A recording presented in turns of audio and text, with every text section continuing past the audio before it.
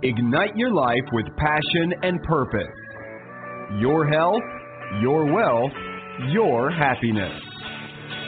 Make it good. This is Modern Love with Dr. Brenda Wade.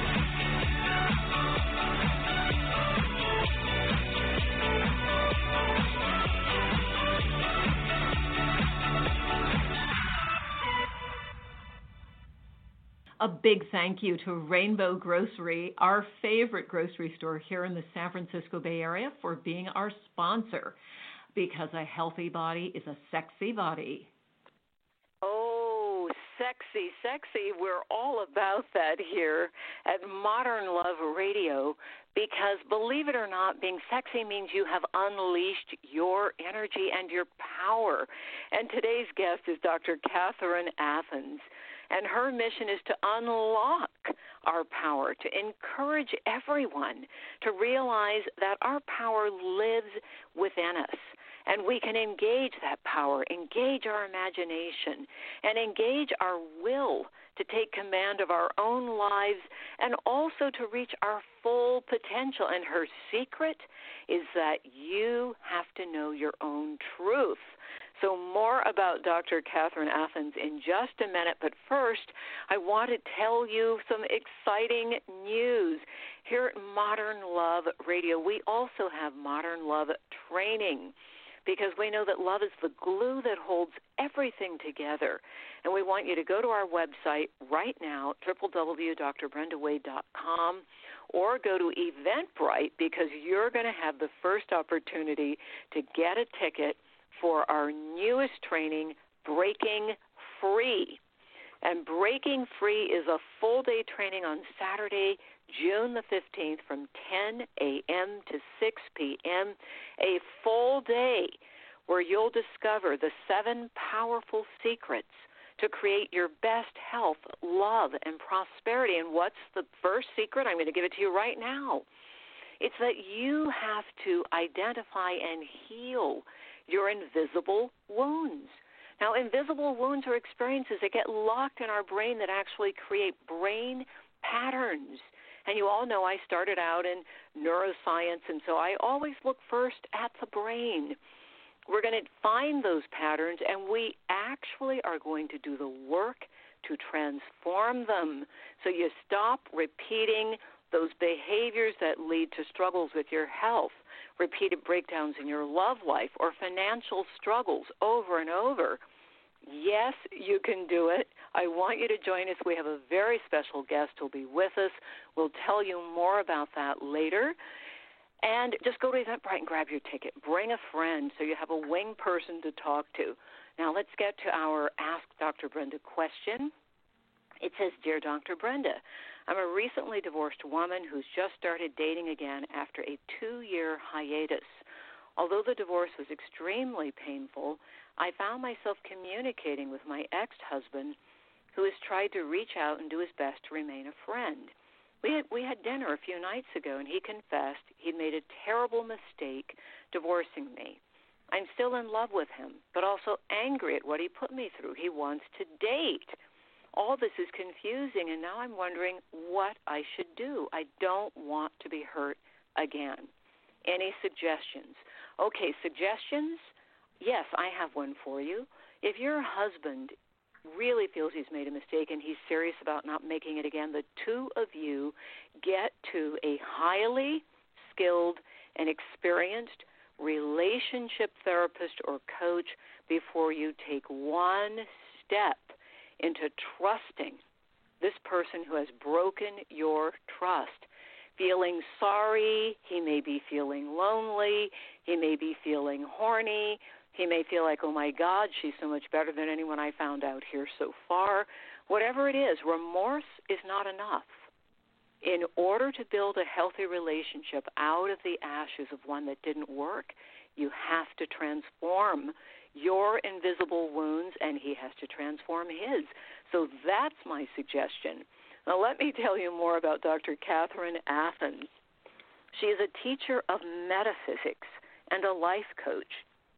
She has practices in Los Altos and Los Angeles, California, with clients across the globe. She has a California-based radio talk show, is a frequent guest at events around the world, and a moving and dynamic speaker. She's presented and taught at the Global Peace Initiative of Women in Geneva, Switzerland, a conference that was inspired by the Millennium Global Peace Summit of the United Nations.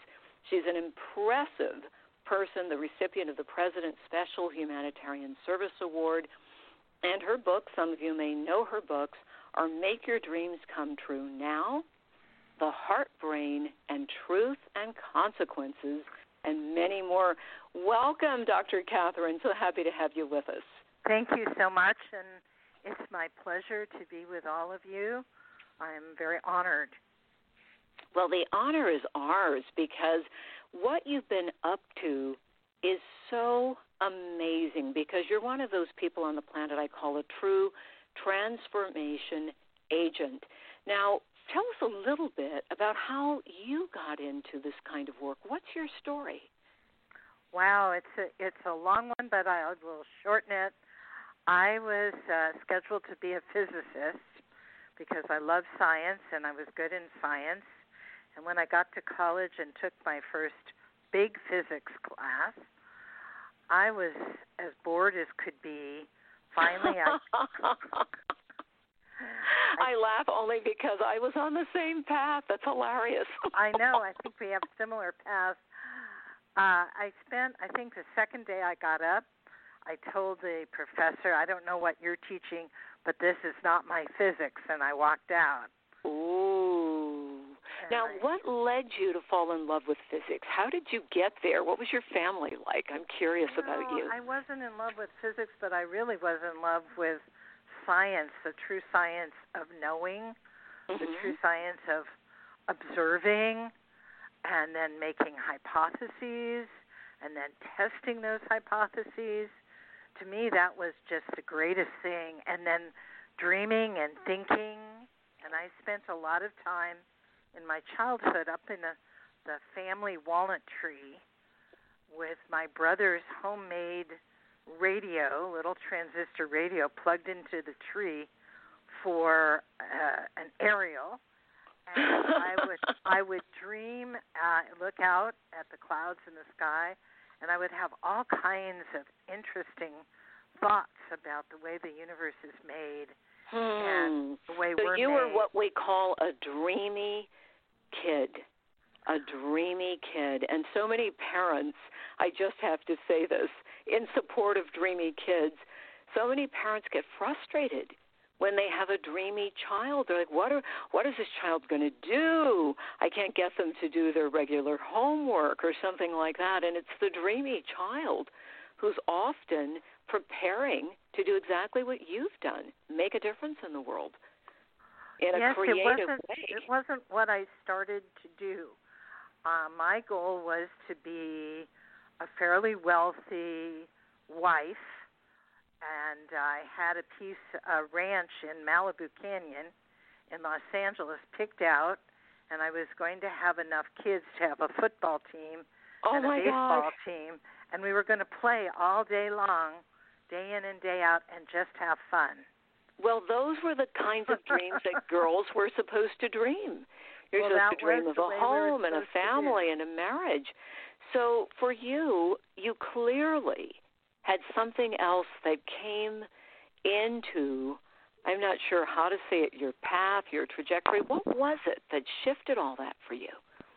Well, I was going to be murdered at Berkeley, so I came back to a community college, and I ran into people Now, what do you mean you were going to be murdered?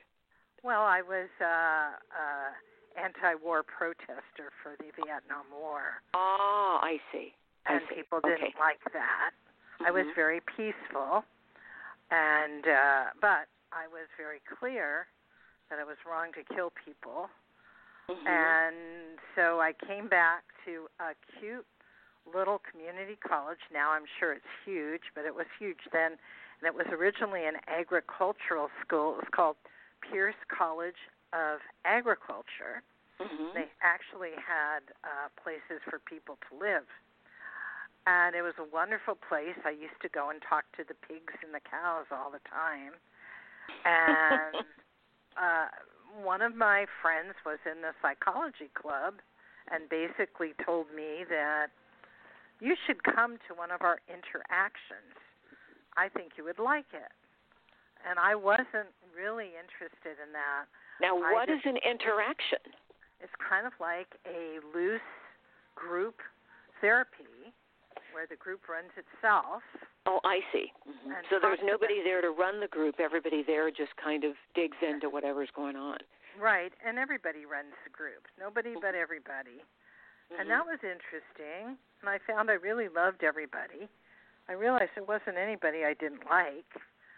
And then because I decided I was going to be an anthropology major, I decided I was going to be an archaeologist because I had gone on digs, and I love to dig in the dirt. As a kid, you went from, okay, now we've got a little girl with a ham radio up in a tree.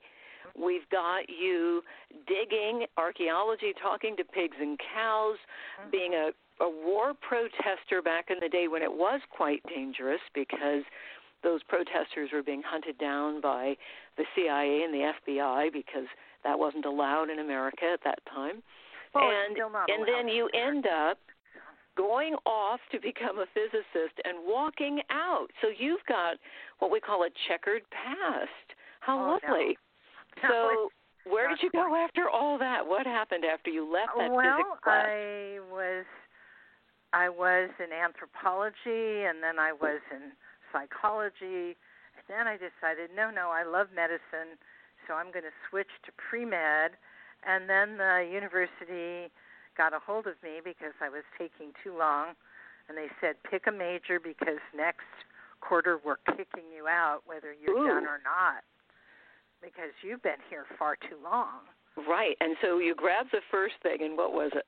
Well, I was a double major for anthropology and psychology, but I never lost my love of medicine. Mm-hmm. And I found I had a really good love of medicine, plus I was very good in biology. I understood the way the human body works. So all of this combined to bring you to who you are today. Now, how did you come up with this idea, this really powerful idea of discovering your truth? Because it sounds like you were on a path that took you many different directions to finding your truth. How did you arrive at that? Actually, I always, when I was a little girl walking to grammar school and back, my question was, what was there before there was a universe? And that's what I would contemplate from the age of about 6 years old. And it was what was the answer you came up with? Well, I didn't come up with it till I was in my 30s. Okay. And it suddenly dawned on me there was another universe. Like, duh, but I had always had a lot of compassion for people. I was very large. I was very tall. As a kid, I was relaying this the other day when I was in the first grade, and there was a bully trying to bully one of the young little men. He was a shrimpy guy. I went over, I took the bully away from him, and I held the bully by the head until they could call the teacher. And I remember the bully trying to slug me, but I was head and shoulders above him. So, oh my goodness. Good for you. So now what is it when you say, I've taken all these paths, anthropology, psychology, medicine, physics, reflecting on what was there before the universe, what was it that brought you to this idea of knowing your truth? What do you mean by that? Well, Socrates said, know yourself. Mm-hmm. And he wasn't talking about a casual relationship. Know thyself, and within the self is wisdom. And then the Greek word for perfect is already complete. So I began to realize that everyone is already complete, but we have fallen asleep. And we've fallen asleep to our grandeur. And I've always been interested in learning more and always interested in learning about, quote unquote, the truth. Now, when you say we're already complete, I know there are a lot of people going complete, but I have all these problems, or I have all these things I want to solve. What would you say to them in terms of already being complete? What I would say to them is that they're not looking deep enough within themselves to see the light and the beauty in them. And I would say to them that a lot of these, quote-unquote, problems are actually programming of a negative nature that they are carrying either from a relative or a friend or from some other institution, and that when they were very young, they had made decisions about who they were that were not correct. And this I call lies. And I call them invisible wounds because, as you know, they actually change the brain. Well, so you say lies, invisible wounds, whatever we call it. How do you determine what someone's... You determine that by asking, is this gentle? Is this kind? Does this make me feel better? If it doesn't make you feel better, it's a lie. So if you have a thought that doesn't feel gentle or kind, make you feel better, then it's a lie. Now, a lot of people say, yes, but this is how I motivate myself. You know, I have to be hard on myself. Well, I'm writing a book right now based on, I took a second doctorate, which you'll understand. I'm glutton for punishment. But I like school and did a doctorate on the sadomasochistic personality disorder, and I'm now writing a book about the other side of torture. Now, when you say sadomasochistic personality, and you responded by saying that when I talked about people who are hard on themselves, are those the sadomasochistic people who are hard on themselves, who most of us have mean thoughts about themselves and then say it's most justified? Most of us in this country are sadomasochistic in some way. Wow. So sadomasochistic into hurting ourselves. Exactly. That's sad. So what does this have to do with how people communicate with one another? Because here at Modern Love, that's a very big topic for us, how people treat themselves leading to how they treat others. Absolutely. Absolutely. We learn to ignore others. We learn to ignore ourselves. And we learn to numb ourselves so we don't have to feel. And then we learn to avoid ourselves, which then leads us to a very veneer, shallow kind of life. And then we begin to wonder, gee, I'm not happy. I'm not satisfied. What's going on? And what's going on is what you're talking about, these wounds that have started they can start in the womb. Now, when you say ignore ourselves, you're saying that we're not taking the time to look into who we are and why we are where we are. And you're right, of course.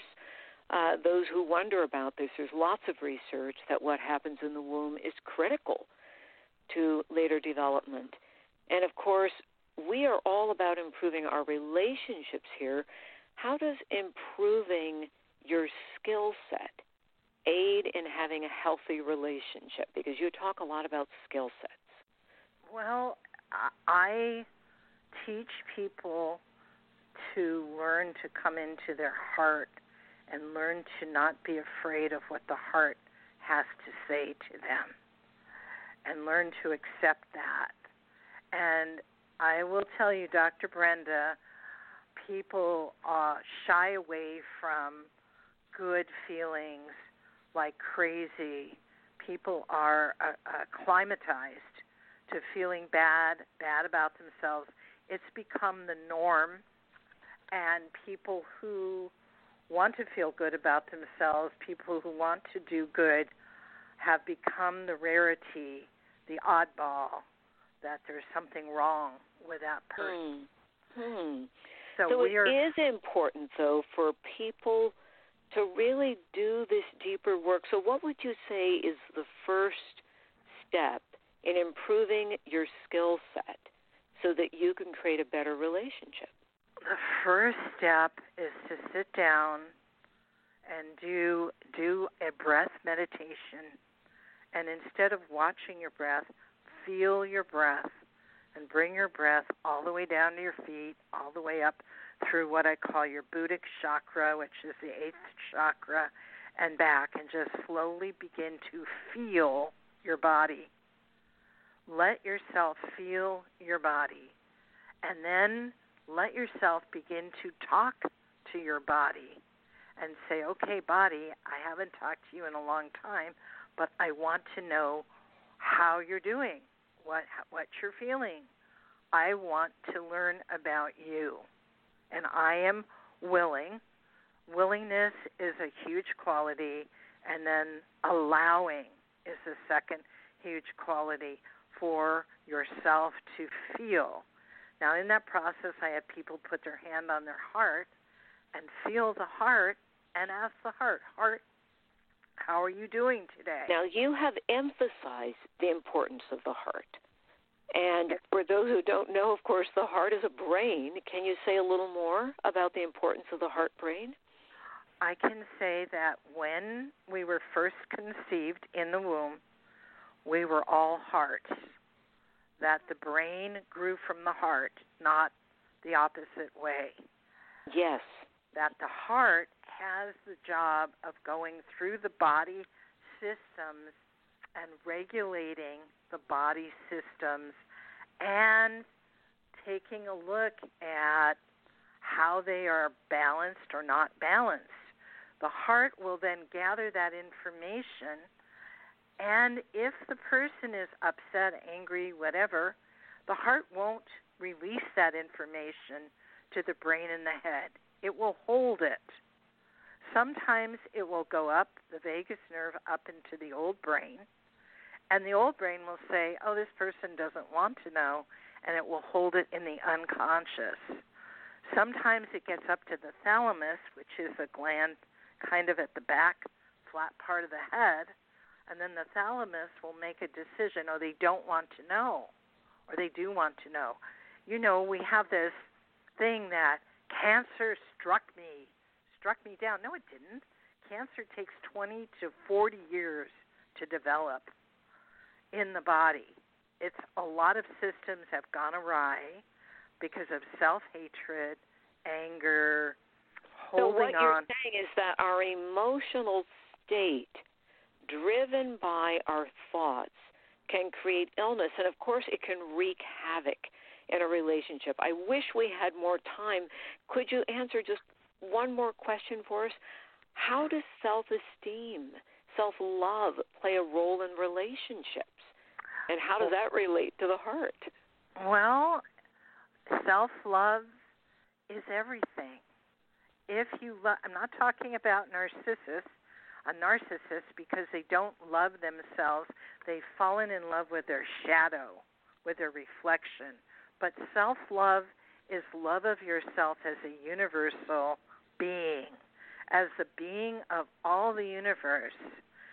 To love yourself, to understand what you're a part of, something that is miraculous and inexplicable, and that you, each of you, are a part of that, and to search out that part in yourself to begin to say, I'm willing to love myself. I'm willing to learn to love myself. I'm willing to be okay with myself.